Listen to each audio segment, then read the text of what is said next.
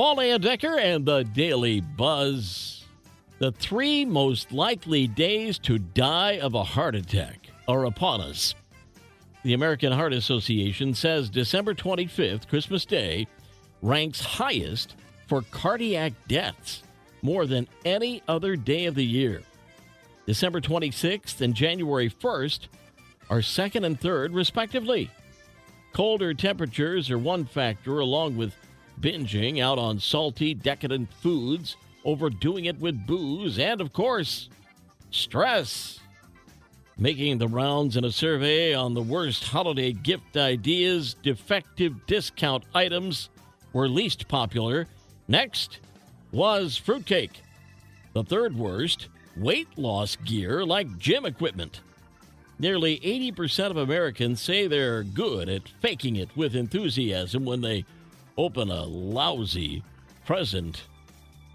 If you find yourself in New York City this holiday season, take an extra second to admire that tree standing tall in Rockefeller Center. It's one man's job to pick out the perfect tree every year. His name is Eric Paws. He's the head gardener at Rockefeller Center, and he's worked there for 34 years now. He keeps an eye out for the perfect tree all year. Saw this one back in May. He made friends with the owner of the property, then came back regularly to feed and water it to make sure it was just right for Rockefeller Center. What a cool job. And an important one. We'll turn the page in 60 seconds. The Daily Buzz.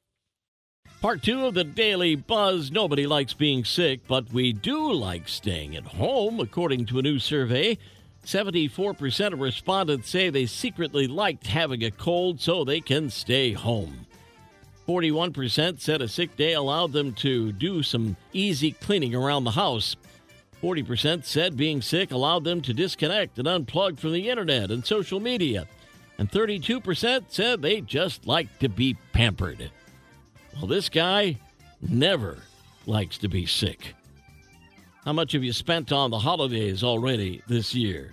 According to a Gallup poll, the average American is spending about $950 this holiday season, up from $840 last year.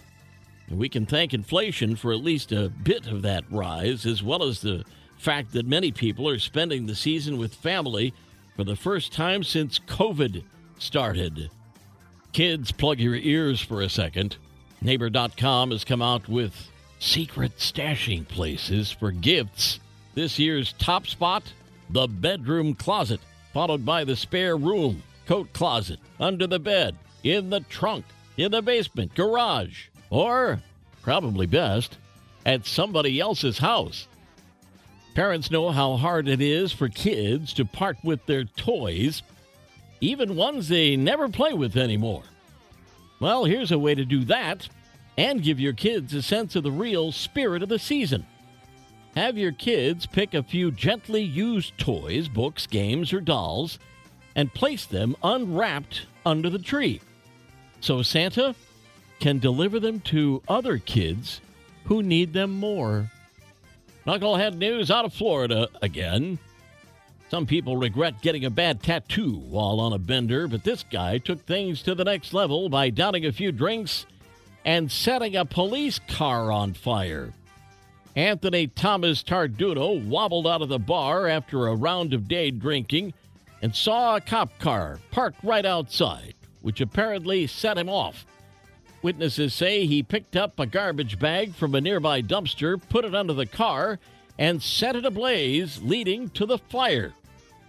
Tarduno insisted he had no problem with the cops and told the arresting officer that he would have done the same thing to any car had it been parked in that space. He also said that he does stupid things when he's drunk. Well, you think? The Daily Buzz. Yesterday's history, tomorrow a mystery, today a gift, and that's why it's called the present. I'm Paul Decker. We'll buzz again tomorrow. Make it a great day.